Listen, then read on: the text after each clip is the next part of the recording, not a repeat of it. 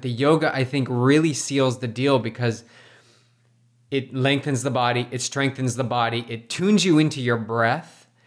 And that right there is one thing I found, especially with swimming. The breathing practice I was doing 3 times a week in yoga actually helped me and my anxiousness in the water and my ability to rise to receive the potential that I had in the pool. And it started to show through that, yeah, I'm already at a good level. It's just you need to get your breathing under control because your mind's unraveling. So the time in yoga allows you to not only work the body, but the mind.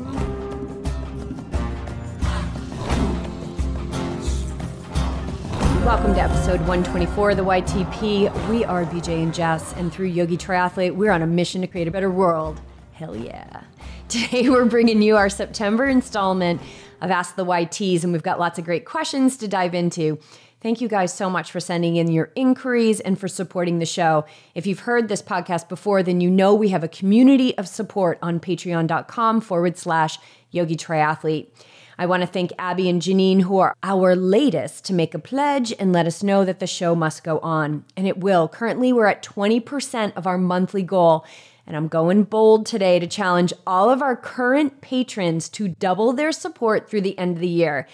And if you find on January 1st that you are still able to put food on your plate, new chains on your bike, shoes on your feet, and a little fun in your life, then we're going to ask you to keep that amount. You have no idea how much your support means to the life of this show. So thank you all for tuning in, showing up, and supporting this project of purpose. So without further ado, let's get on with the purpose of today's show, which is to get to the bottom of your questions. And I want to welcome Beej.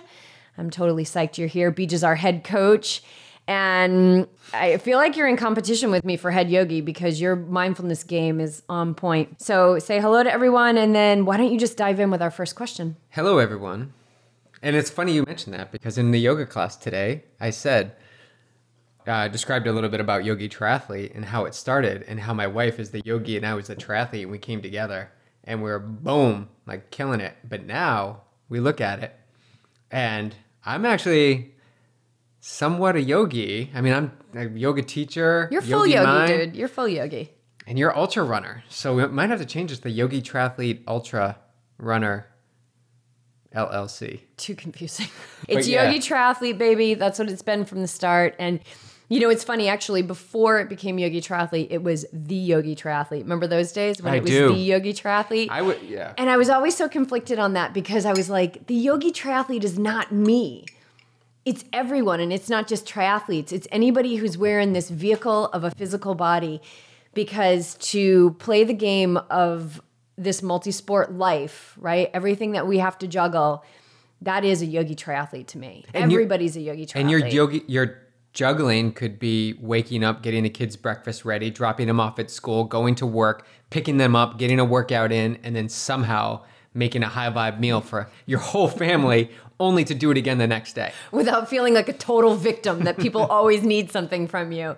It's the warrior path, man. And I want to really, hammer that home that I really do believe that everybody is a yogi triathlete, because we do have a lot of listeners that are not triathletes or ultra runners or marathoners. And I love that because it really is showing us that our intention with this podcast, which is just to create more connection by making us realize that through the stories that we share, that we are more similar than different. And just because I'm running on the trails and maybe somebody's just trying to get a routine of walking to the end of the street and back doesn't mean that we're different. All right, dive in with the first question. Getting down to business. Banging it out. Coming from Susanna. Yeah, what's up? All right, this question is in reference to a workout. So I'll read the question first and then we can bring in the workout session. And Susanna is a Team YT athlete. Yes, she is. Kicking serious butt. Tail. Tail. All right, question. I always wonder, and maybe a good question or discussion for the Ask the YTs, is it better to stop and rest in order to hit all of your interval paces correctly, or better to not stop but not hit all the prescribed paces? For example, if I hit all the 6:30 to 7-minute paces, but the minutes in between couldn't get under 8 minutes, if I stopped to rest, I think I could have reach those intervals.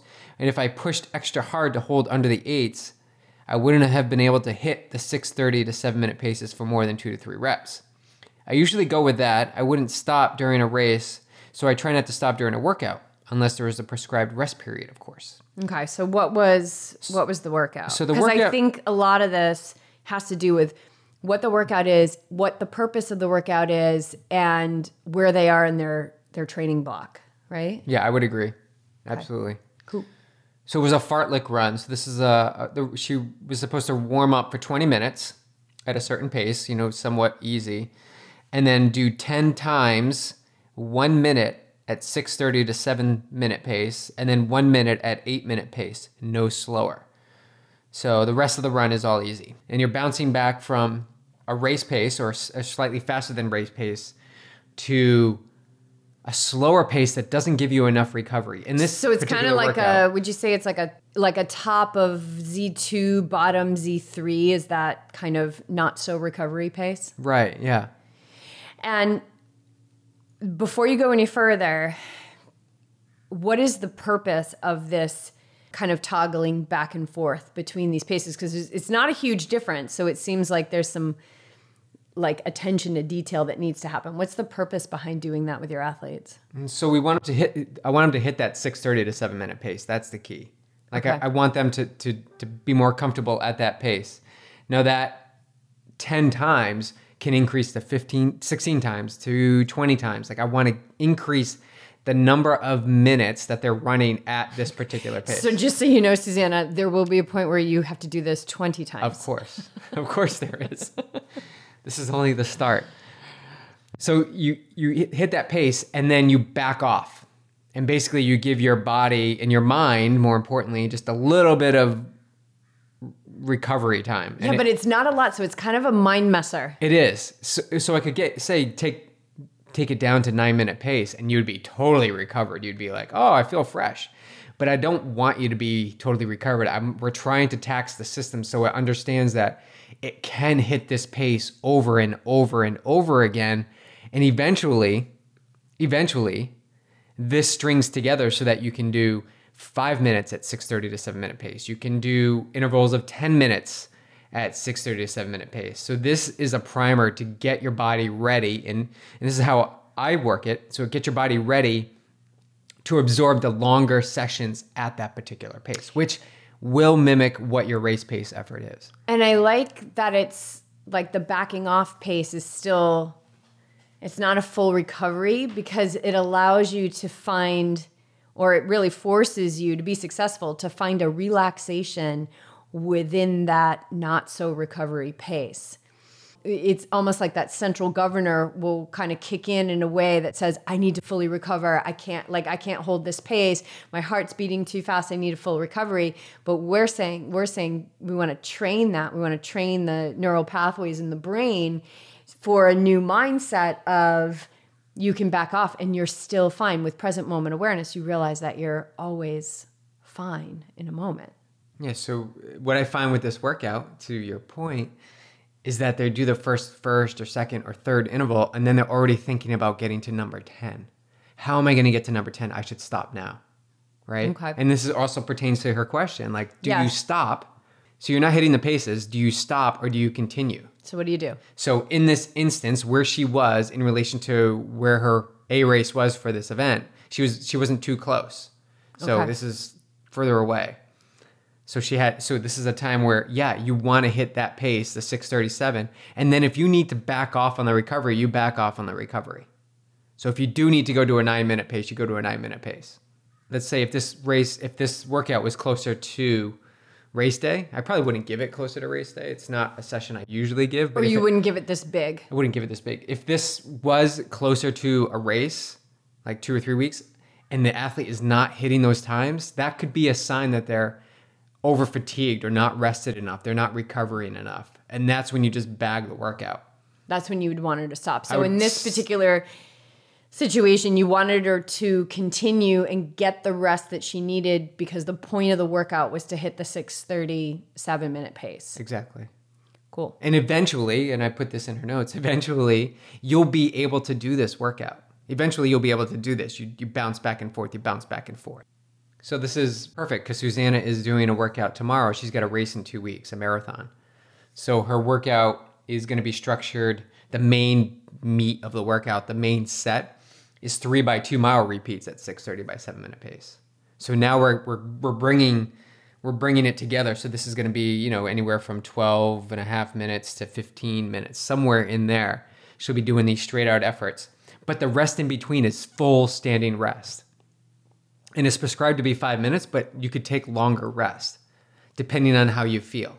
We're 2 weeks out from a race. In this particular situation, you want to hit these intervals. There's 3 of them. You want to hit these as best you can. And whatever rest you need to hit those intervals, you take that. Because it's like right now you're capitalizing on her fitness, whereas before with this other workout, you were building the fitness. Exactly. Cool. And testing the mind. Like testing the mind in that instance that you can hold this pace for more than a minute. Now it's grouped together. So she's going to be holding this for a long time. Now, she's a really good runner, right? And the course that she's running is super flat. So this is a super good test. She's got to run on a flat surface, preferably, to really simulate what's going to happen on race day. So these are the paces we want to hit, whatever it takes to hit them at this point, and then rest. The next 2 days after this will be rest. Like, let it all soak up. So this is the frosting on the cake. This is that frosting. Yeah. This is the top tier. And that's why the periodized training is so important. It's like right now you're not trying to wring her out and build her fitness. Like that would just make her crash and burn. You're capitalizing on the fitness that she's built over time. And that's why a little bit every day over a long period of time is the recipe for success, whether that's mental training or physical training. All right, cool. Let's move on. Telsis, what's up, girl? I'm a 43-year-old single mom. My cycles are wacky. So this is a question for me, but I also want to bring BJ in on this because as my coach and husband, he's very much in tune with my cycles. So her cycles are wacky, always have been, nothing new there. However, in the week leading up to it, my energy gets drained like never before. It doesn't take me much to wake up and get out of bed and train long and hard. Like, I am awake and ready. She's very self-motivated, but during those weeks, she's zapped, drained, super shaky about my resolve to get the training done. And I'd like to hear from a long-time seasoned triathlete like yourself, how do we overcome that? And is this what it means that as we age, we slow down a bit? And on and on. I'm only improving my times on my non-zapped days, so I know it's possible to get faster while getting older, but things are changing in my body, and I'd like to hear about others' experiences and even pro athletes, how they are doing it. So if anybody wants to chime in after listening to this about your experience, let's get a dialogue going about it, because let's not pretend that every female athlete out there isn't having to deal with PMS and cramps and energy changes. We're literally once a month shedding the lining of an organ in our body. Like, it's insane what happens during our cycles. And I actually wrote a blog post about this when we were still in Rhode Island, called The Bloody Truth. And I'll link to that because at least at that time, it was my experience. And I believe my mindset around it has changed a bit, but it was my experience during that time of really training through these cycles in our lives, in our monthly cycles as we continue on as athletes. So what I can tell you is that I love your question, how do we overcome it? Because we're athletes, we want to keep training, right? We want to keep getting better. We don't want this interruption every month. We want to overcome it. But the fact is, we cannot overcome the miraculous wisdom that the body has to shed the lining of an organ every month. I mean, this is insane what the body does. Spiritually thinking and mindfully and laws of the universe and all of that, if we want to overcome something, it's like we're not accepting what is. So we're in resistance. And I have been in resistance too, because it's like, God, I want to get my training done, but I'm literally in the fetal position and I can't move. So for me, it's different every month. And I don't assume that I know what it's going to be like. So the belief system that every month that your energy gets drained like never before and that your times aren't getting hit are belief systems that are based on past evidence. So I would challenge you to change your belief system and meet every month in the way that it's showing up in truth. I want you to marinate on that a little bit, Telsus. You have a belief system that your energy gets drained. The belief is what drives the physical evidence in the universe. So if we change our belief, we're going to change the physical evidence that shows up in our experience. So I used to do the same thing. And I think this blog post that I wrote is very representative of that, where I talked about how every month I have crippling pain from cramps and things like that. Well, I realized that that belief system was based on past evidence. And if I continued to perpetuate that belief system, I continued to repeat the experience every month. Then I challenged myself to change that belief system by just receiving that cycle in the present moment and realizing that I was actually more fine than that belief system was leading me to believe. To answer your question, how I navigate it is I navigate it in presence. And what I've realized since changing that mindset is that actually every month is different. And some months it's intense, but I don't let that be my story. And some months it's like not intense at all. And it's because I'm just meeting it in the moment of right now. The other thing that I do is that I surrender to the wisdom of the body and I really listen. And for example, last weekend was one of the weekends where it was very intense. And Sunday, I didn't train. I took the day off, whereas Sunday is usually my long run. So my weekly mileage was quote unquote sacrificed. But my body, as it's shedding the lining of an organ, which is insane, needed rest and recuperation, and it needed space to do its thing. It doesn't care that I have the North Face Challenge on November 17th. It doesn't care that I'm going to do a 50-mile race in 2019. It does not care. It does its cycle with its beautiful wisdom, whether we think that it's wacky or not, whether we think it's on schedule or not. My advice to you is just to meet the moment of now. So everything that we teach around mindfulness and mental training and meditation is all steeped in our ability to be present and deepening that experience with the present moment. And when I deepened my experience with the present moment, I can tell you that my whole relationship to what happens every month has changed. And because of that, I've seen that the experience is actually brand new every month. And it's very different every month and is not as crippling as it used to be. I want to hand this over to BJ because I want to get his perspective on the importance of hitting times during this time when our body is doing this incredible function, and how important is that in the grand scheme of what our goals are. I think listening to your body trumps everything. It's sending you feedback. It's saying, whoa, I got some stuff to do here, right? It's going to take me a few days. It may be intense. It may not be. And that gives you the ability, right? It gives you the ability as a type A athlete, like someone who's maybe consumed with times and data, to just sit back and absorb it all and be okay that you will come back. And guess what? It's going to happen the next month and the next month, right?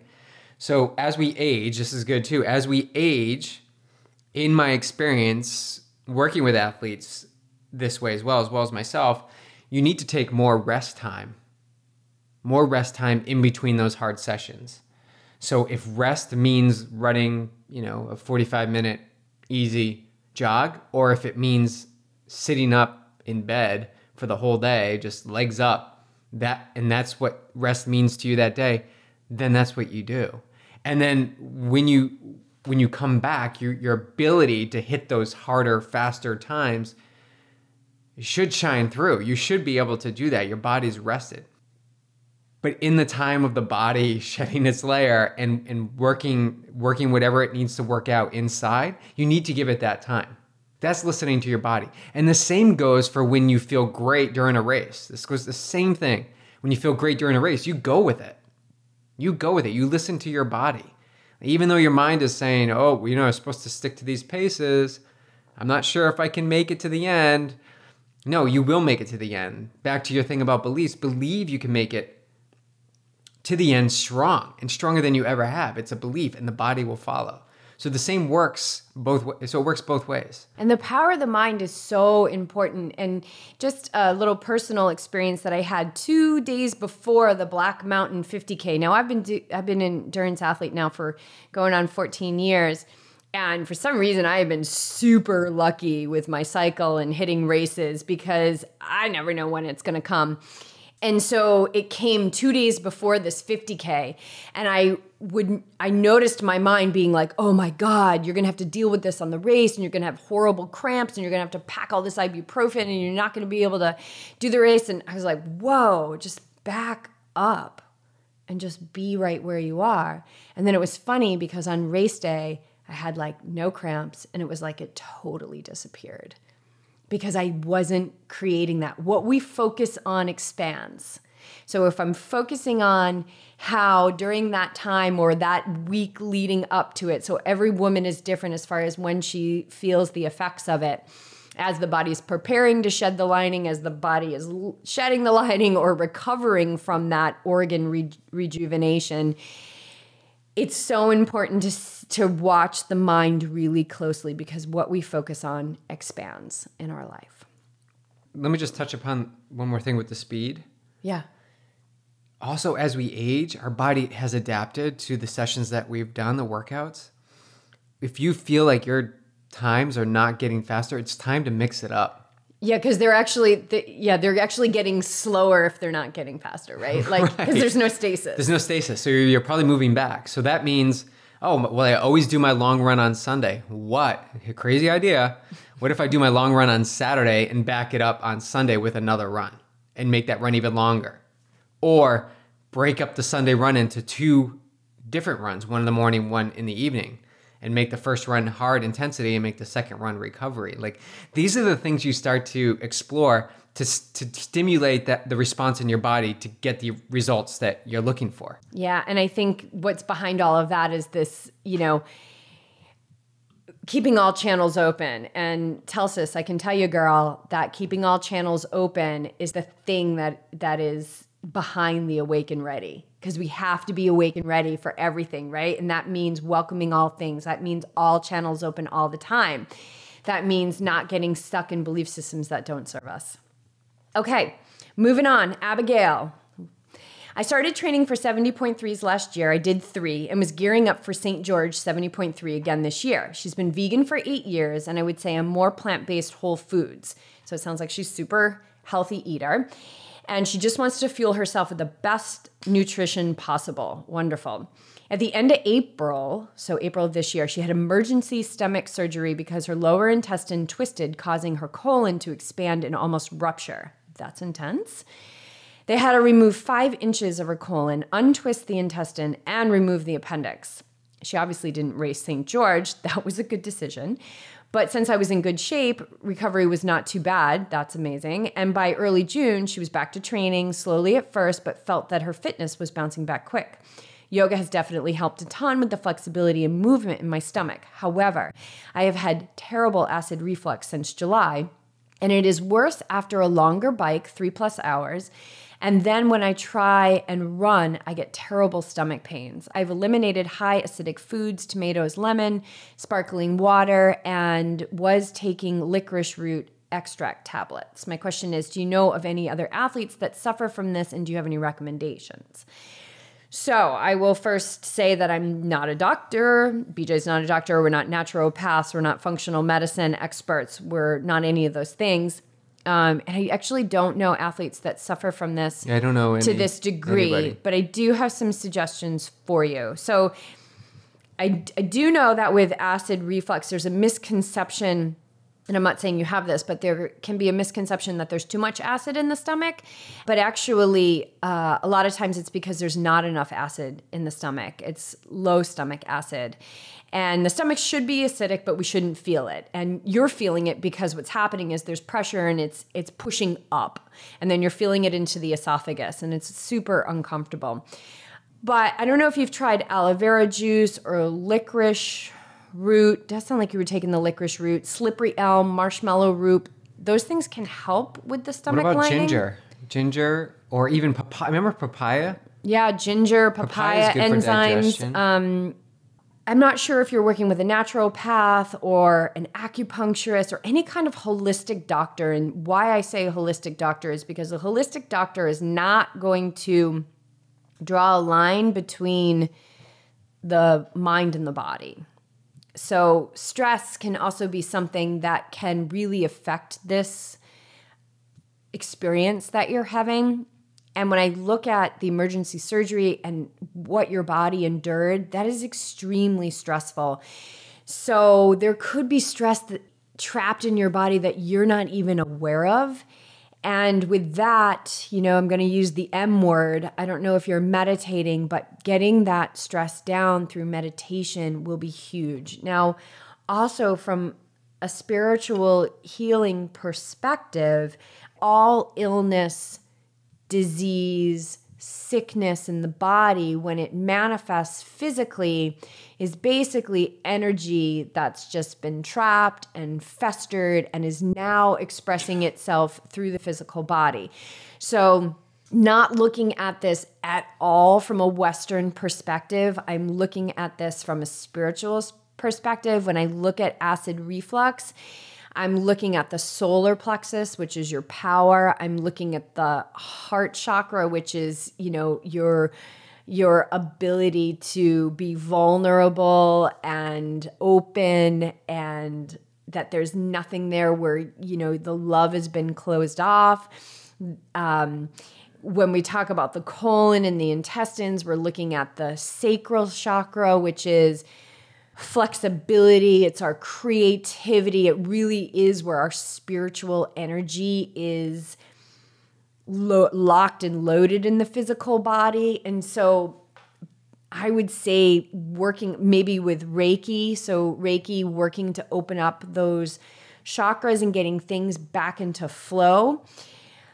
Joining the M21 Revolution and beginning a meditation practice, working with me one-on-one on a meditation and healing regimen, I think would be extremely helpful, because I can look at this from the physical standpoint, but if we're not cleaning up our energetic resonance, then it's just going to show up in a different form in the body.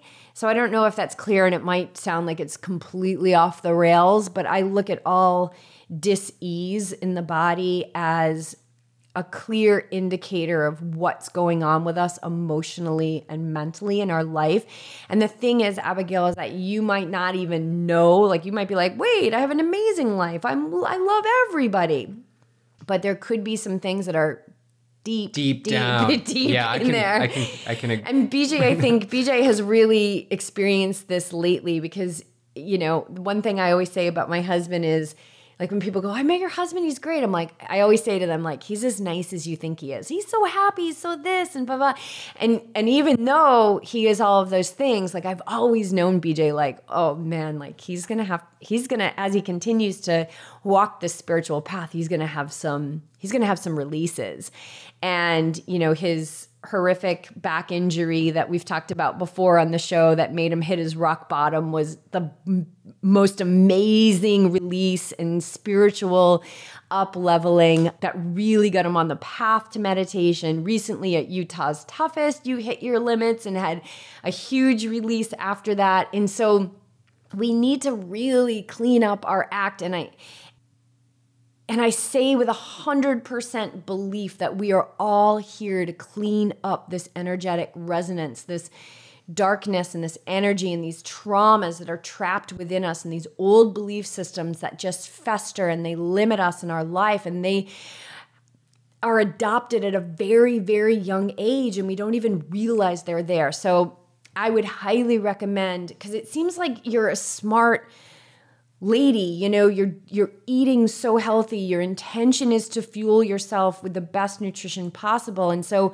I am really getting this strong intuitive hit, Abigail, that your answer is not in keep doing what you're doing, but the true healing is beyond the physical at this point. So if that interests you, I'm happy to entertain some email correspondence with you and just finding out what is your most comfortable next step, whether it's just starting your own meditation practice, joining M21, or working with me one-on-one, whatever it is, I'm here to support you. So I hope that was helpful, but there's no other way I can look at physical injury and things like that anymore, because I understand that it's beyond the physical. It's metaphysical. It's the solution is not in the physical. And her physical fitness, her capacity at that time, she was physically fit, was able to recover quickly. Yeah, she was best case scenario. Yeah, best case scenario. Now you're back up and running. Now it's the fine tuning. So physically, your scorecard would be A+. Like physically, you're A+. There's some stuff lingering though that's showing up that needs to be released. Yeah, and I agree. To even revert back to what I was saying to Telsus is just, it's watching the story, watching how you describe this. Is it your acid reflux? I have acid reflux. Are you owning it? Because if you're focusing on it as something that is a part of your experience, it's going to expand. But we can treat it physically through eating foods that agree with us, through getting good rest, through keeping our stress down. But if we're not changing the story, it's not going to go away. So it's interesting. It's this fine balance, and we've worked with this with our own athletes. It's this really fine balance of like taking the logical steps physically, but doing that in neutrality, where you're not saying, oh, my ankle injury, my acid reflux, we're not making it ours, because everything is neutral until we reach out and we say, ooh, I want this anxiety to be mine. And of course, you would never say that you want anxiety to be yours, but that's what we do. But that's what you're kind of like saying to the universe. You're not really saying it, but you're saying it. Every time we claim it, we're expanding it in our life. And putting hard lines on it. So saying, I'm going to do these workouts to get this result, or I'm going to start meditating with Jess because it's going to clear up everything. Oh, like, yeah. That's when you start to get into some suffering too, because now you're putting a hard limit on these expectations, these hard lines where if A plus B don't equal C, like if A and B don't happen, then I don't get to C. Like then things start to... So it's showing up to do the work for the sake of the work. Exactly. I mean, that's really what it boils down to. So that's perfect, BJ, because that's exactly what I'm saying. So like, continue to eat the beautiful food that you're eating, continue to do the training, continue to do the things for the sake of doing the things and not doing them to get something from them. So that's doing the work for the sake of the work. That's the essence of detachment. Watch your words really, really carefully. Be very selective about the people that you talk to about this, because people love to talk about, the majority of our society loves to talk about the ailments and oh, I'm so sorry that you have this, right? And that makes you the victim, and that takes your power, it disempowers you. So you want to be really selective. Like, you want to talk to people about this who can be neutral about it, which I think very few people can do. So yeah, be selective. Talk to us about it. Yeah. And it's an opportunity, right? It's an opportunity. When you get through this, and you will, now you can share this with other athletes. Yes. Thank you. And then you can share the positive vibe that, yeah, I didn't have the answer, but I just kept moving forward without attachment. And I came to my Jesus moment. Like it happened. Like I healed. And you can too. And this isn't happening by mistake. This isn't happening because you have bad luck. This isn't happening because, my training always gets disrupted. This is happening because this is something you are supposed to experience and get to the other side of. And I promise you, when you get to the other side, there's going to be somebody who needs you. They're going to need your service. So much of what BJ and I can speak to is because we've had those huge waves of life crash over us, and we've gotten to the other side of them.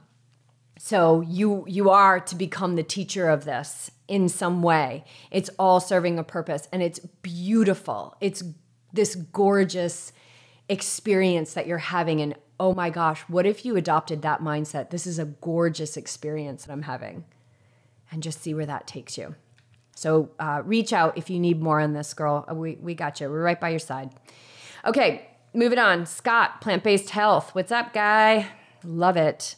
What are your thoughts on guided meditation apps like Headspace? Beej, what do you think? Because I know you've got some athletes that use it, and then I'll chime in. Yeah, and I actually used it myself briefly. I had a guided meditation. It wasn't Headspace. It was another program. That was my entryway into sitting still and being with my thoughts. Although I will say, having that voice speak to you, right, coming over an app, or you're still not sitting with your own thoughts. Like there's still this voice walking you through a process. And so I slowly moved my way away from an app. So to answer your question, I think it's a great entryway. It's a great entryway into meditation and to get into this amazing experience that you can have with yourself every day, sitting still with your thoughts, watching your thoughts go by and choosing to indulge in the thought or not indulge in the thought. Like explore some thoughts that maybe keep coming up. Like that's what I gravitated to. Having the Headspace app, it was kind of like a workout. It was like, okay, I've got 10 minutes to do on Headspace. I'm done. Check it off the box. You move on to the next thing. Whereas meditation, when you sit there, let's just say meditation for 10 minutes, you do whatever you need to do, however, you've set up. Like I do a breathing practice, and then I have time with my thoughts. When I'm done with that 10 minutes, I'm walking away with some clarity, whether that's clarity that I still need to come back and do more meditation, or that, oh, that's it. That's how I need to respond to an athlete's question about a workout session. So I'm a big proponent of using whatever it takes to get you into the practice of meditation, but don't let that be the one that defines your practice moving forward. Have the detachment that we were just talking about. Have the detachment to step away from an app or whatever you're using and just sit quietly with yourself. Like lay the groundwork, lay the railroad tracks, get those down, and then be able to just step away and sit with your own thoughts in your own time and marinate. Because if you're using Headspace or any pre-programmed meditation app, you're following their system, and their system may not be a match for you. And I know Headspace has different ones for performance and balance and calm, whatever it is, but there's no better way than to sit calm with yourself. Now you may say the app is easy for me because I can just listen to it. I can turn my mind off. And I've heard that before. You don't want to turn your mind off. Like your mind is meant to think. So this is the exact reason why you need to be sitting in quiet with your thoughts, to process them, to see them, to not judge them, to be okay with what comes down. And it may be over and over and over again the same thought. That just means that you haven't come to an answer yet, and you need to dig a little bit deeper. So yeah, I highly encourage apps, whatever it is. Calm, I think, is another one. Headspace. Now, what do you think? I think they're a great entryway. This is how I started with a 10-minute YouTube meditation, guided meditation on YouTube. I had no idea what I was doing. This was before Headspace. This is actually before apps. And I just found this YouTube meditation. Frankly, it was on abundance, and I was trying to build a new business, and I was like, well, this seems like it works well. And that's how I started. Apps like Headspace and Calm are awesome. I think that they're a great entryway. And, in the M21 revolution, we've got people in there that are like, I can't sit up. That's one thing with meditation. You want to sit up. And they're like, I can't sit up. I just need to lie down. And we're like, great, lie down. Whatever your entry point is, just allow it to be there, because creating a meditation practice is not difficult. What's difficult is breaking the habit of not meditating. So if Headspace is going to get you to meditate, every day, then go for it. But what I have found with most people, especially in the M21 Revolution or people that I work with one-on-one, is they get to a point where they're like, it starts to almost annoy them. So start with Headspace, start with Calm, start with whatever it is that feels right to you.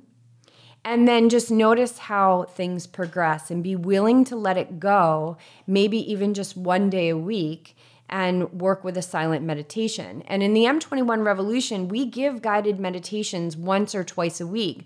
I've got a few guided meditations up there that have a lot of silence. So they're like a meditation that you could do every day, but there's a lot of silence in there. So that could be something that you might be interested in, Scott. We do have other guys in the group. It's $21 a month. It could give you, we call it the keys to the kingdom. Like, it's pretty amazing. We're doing a lot of mindset training in there. If Headspace is calling you, then go there. And if quiet meditation is calling you, then go there. And if lying down when you meditate is calling you, then go there.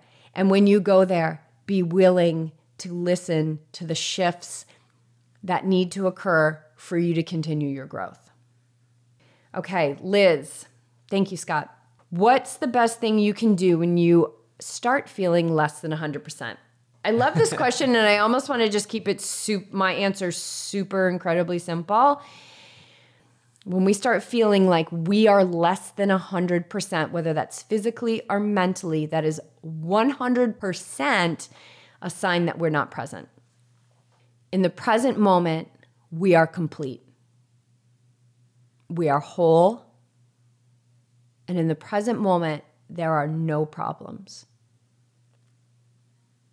So if we start to feel like we're not 100%, we're not in the present moment, because the present moment is the only place we can be 100%.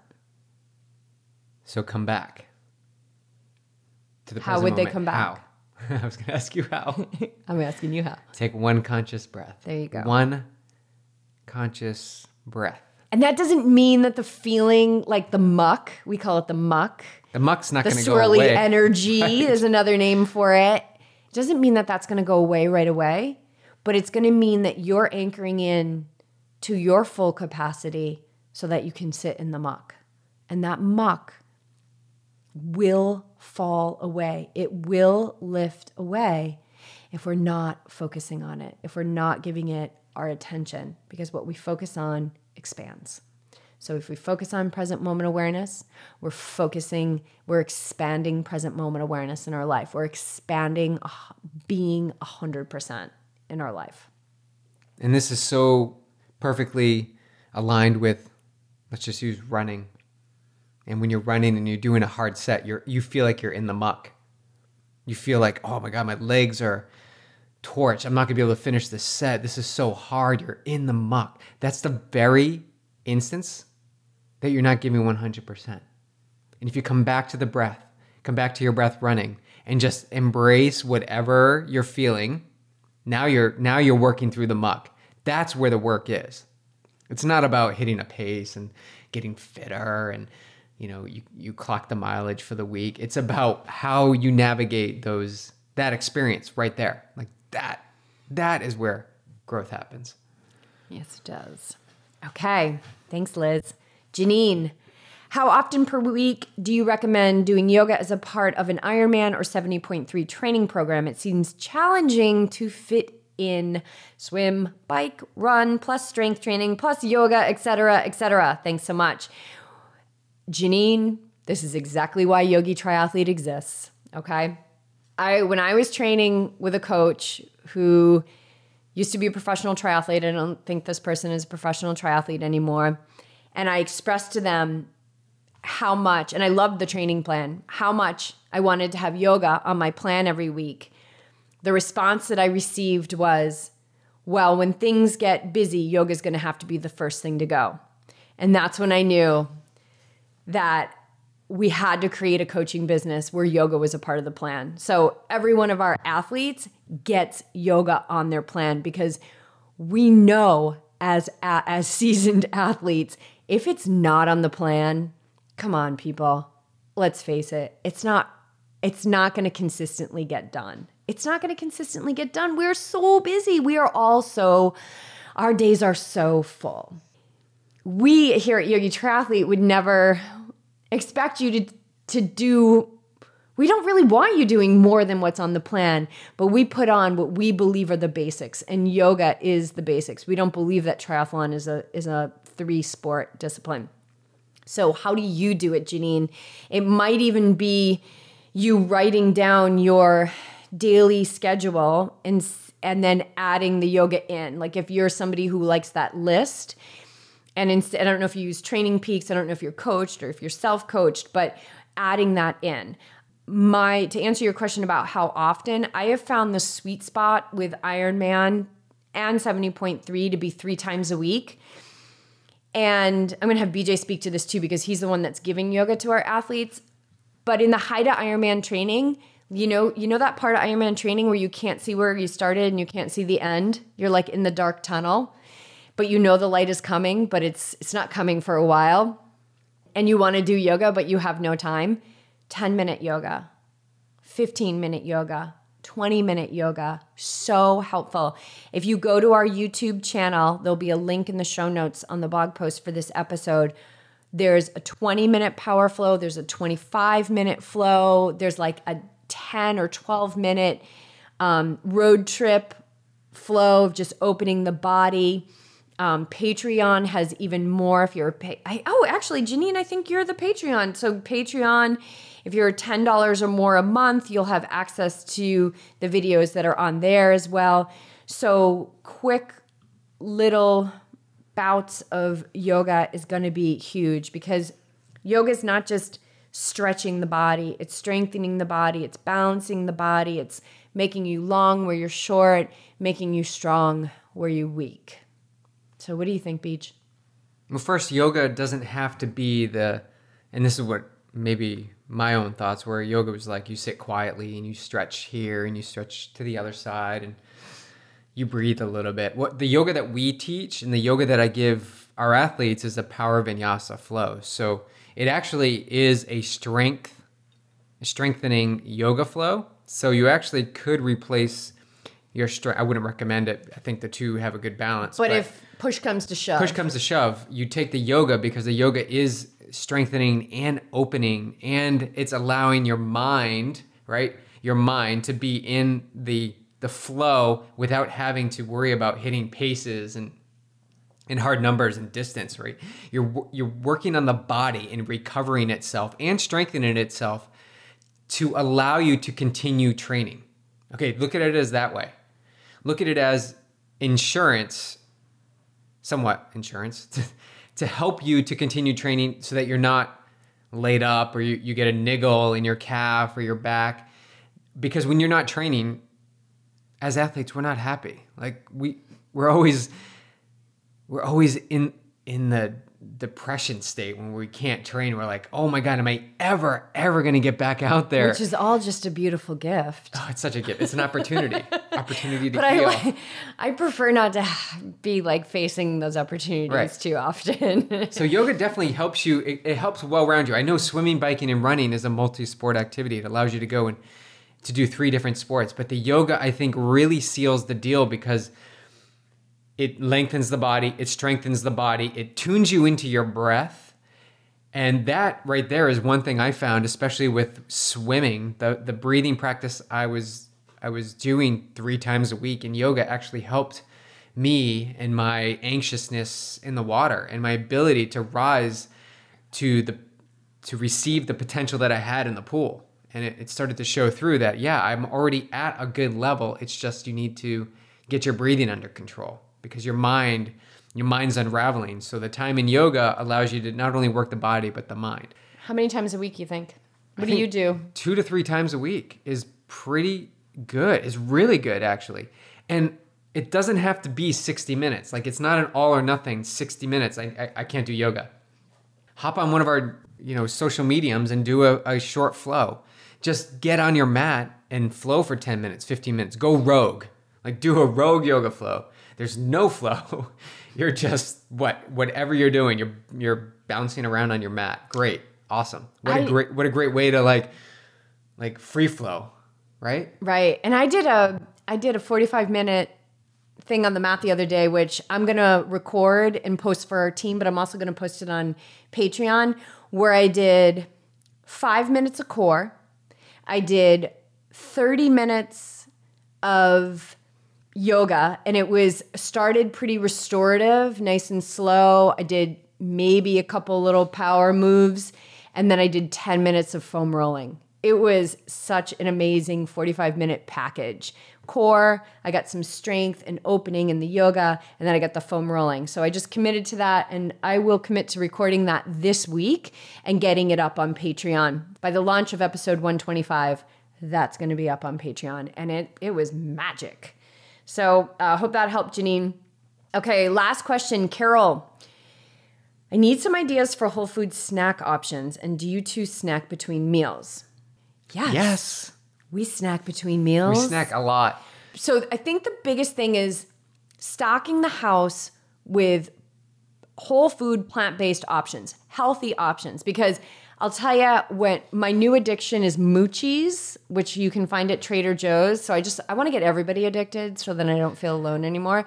You want everybody to jump on the Moochie bandwagon. Oh my God. So if there's Moochies in the house, they're like salted Captain Crunch, right? So you get punished because you get crunch mouth, you get like a sore jaw, and you just can't stop eating them. The good thing about it is it comes in a small bag. Yeah, and they're like $3.69. Right. So they're expensive and it comes in a small bag. So you kind of have to keep your Moochie consumption in check. If there isn't Moochies in the house, we've got bananas, we've got avocados, we've got apples, we've got walnuts, we've got cashews, we've got carrots, we've got hummus. So all of those things are easy and we can snack on them. So it really is choosing to have a healthy snack. I love avocados. I think they do me really well before a run. They do me really, like when I was still biking, they do me really well before a bike. Bananas before a workout, handful of walnuts, not a huge handful, but a small handful of walnuts in the middle of the day is going to give you such a nutrient dense bang. It's going to give you tons of protein. It's going to give you your omegas. I mean, these are just super simple ideas. And then if you have our cookbook, if you don't have our cookbook, you need to get our cookbook because we have a section in there called Gut the Munchies. And we have 4 not Moochies, really, Munchies. Yeah, get the Moochies and then get the cookbook and then get the Munchies.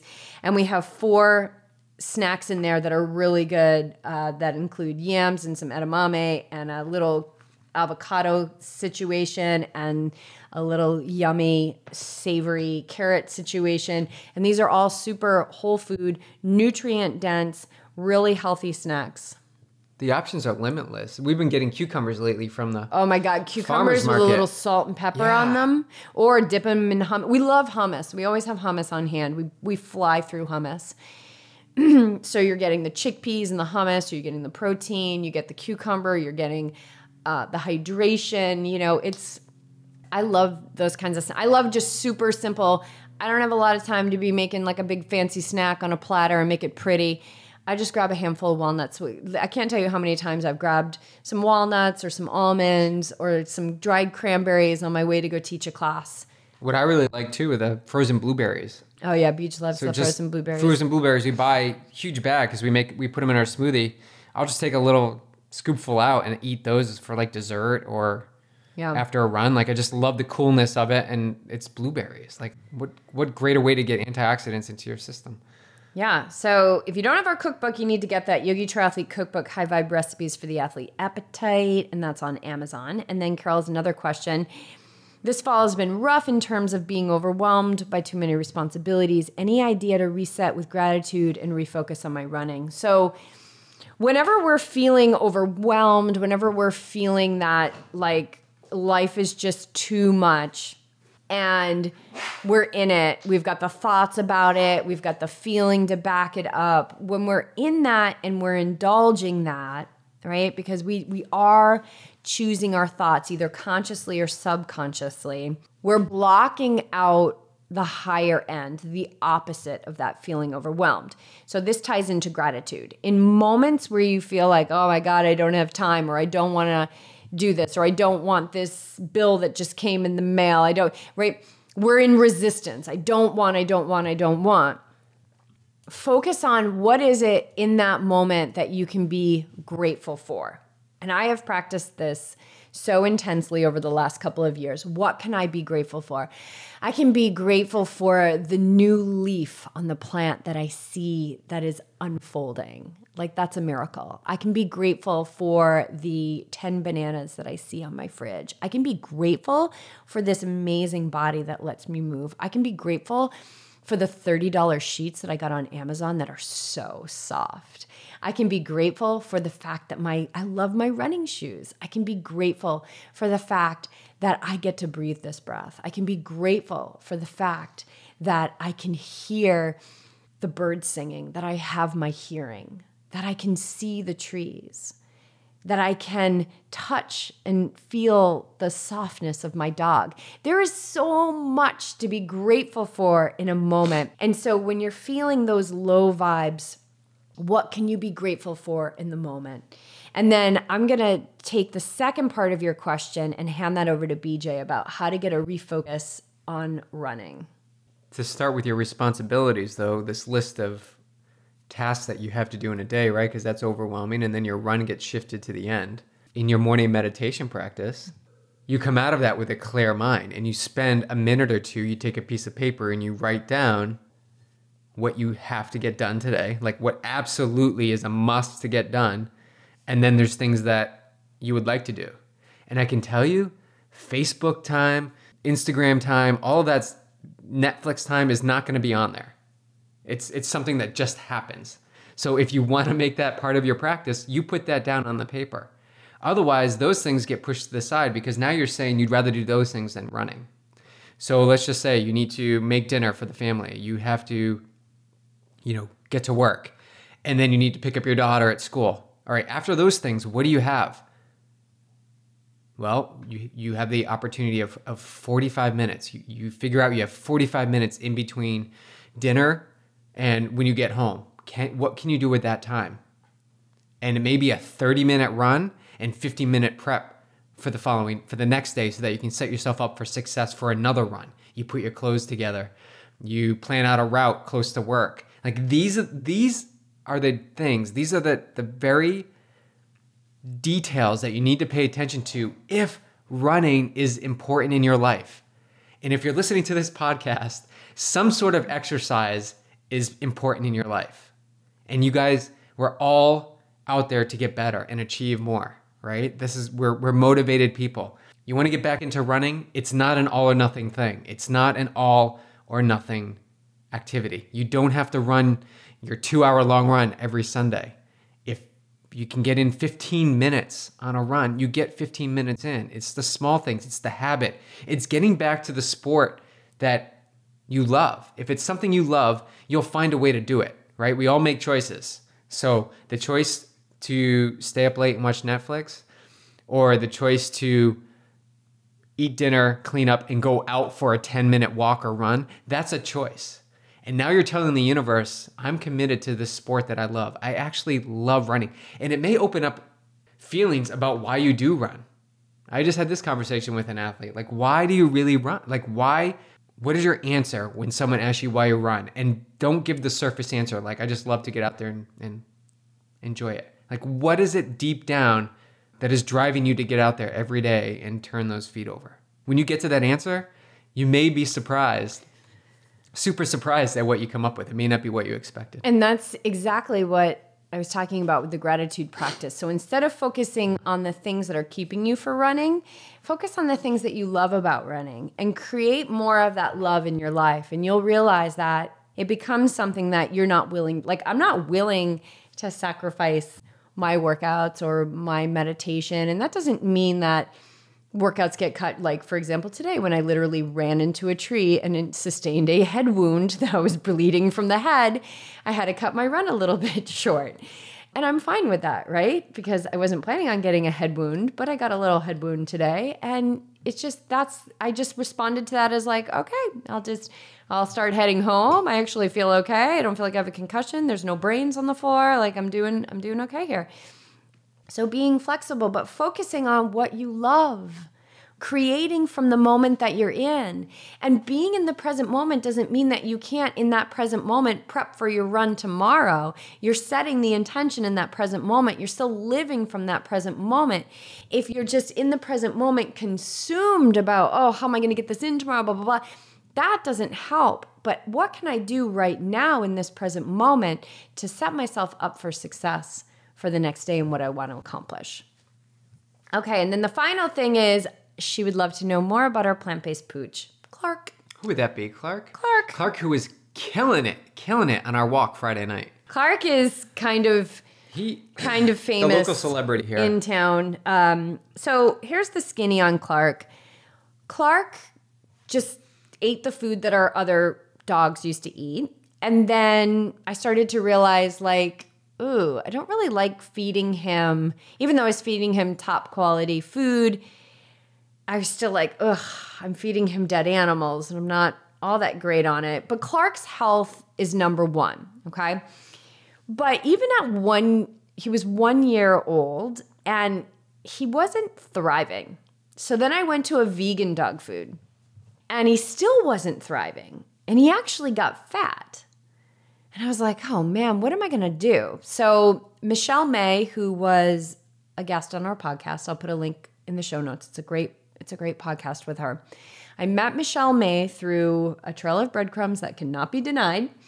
And she assisted me. She just gave me that, like, she just gave me like the permission that I was powerful enough to do this.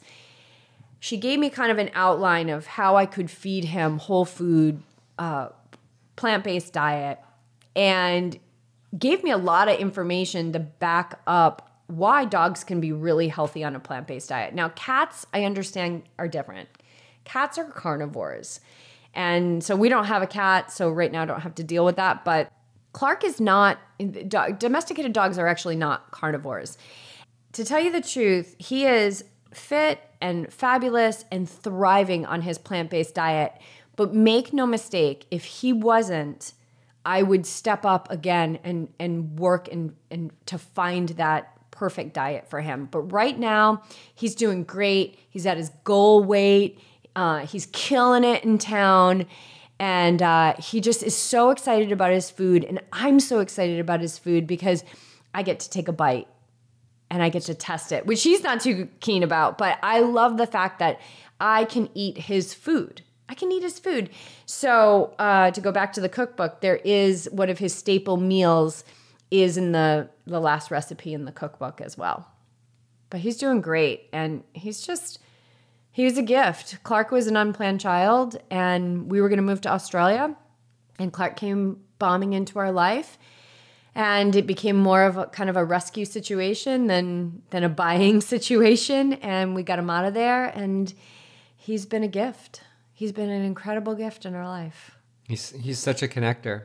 He is the connector for so many conversations we've had with strangers that lead to so much more in this town. And it's because of him. And people just look at him and he is joy. People see joy. Yeah, like I can't tell you how many times people have just like wanted to pet him, and then the next thing you know, we're teaching them how to meditate.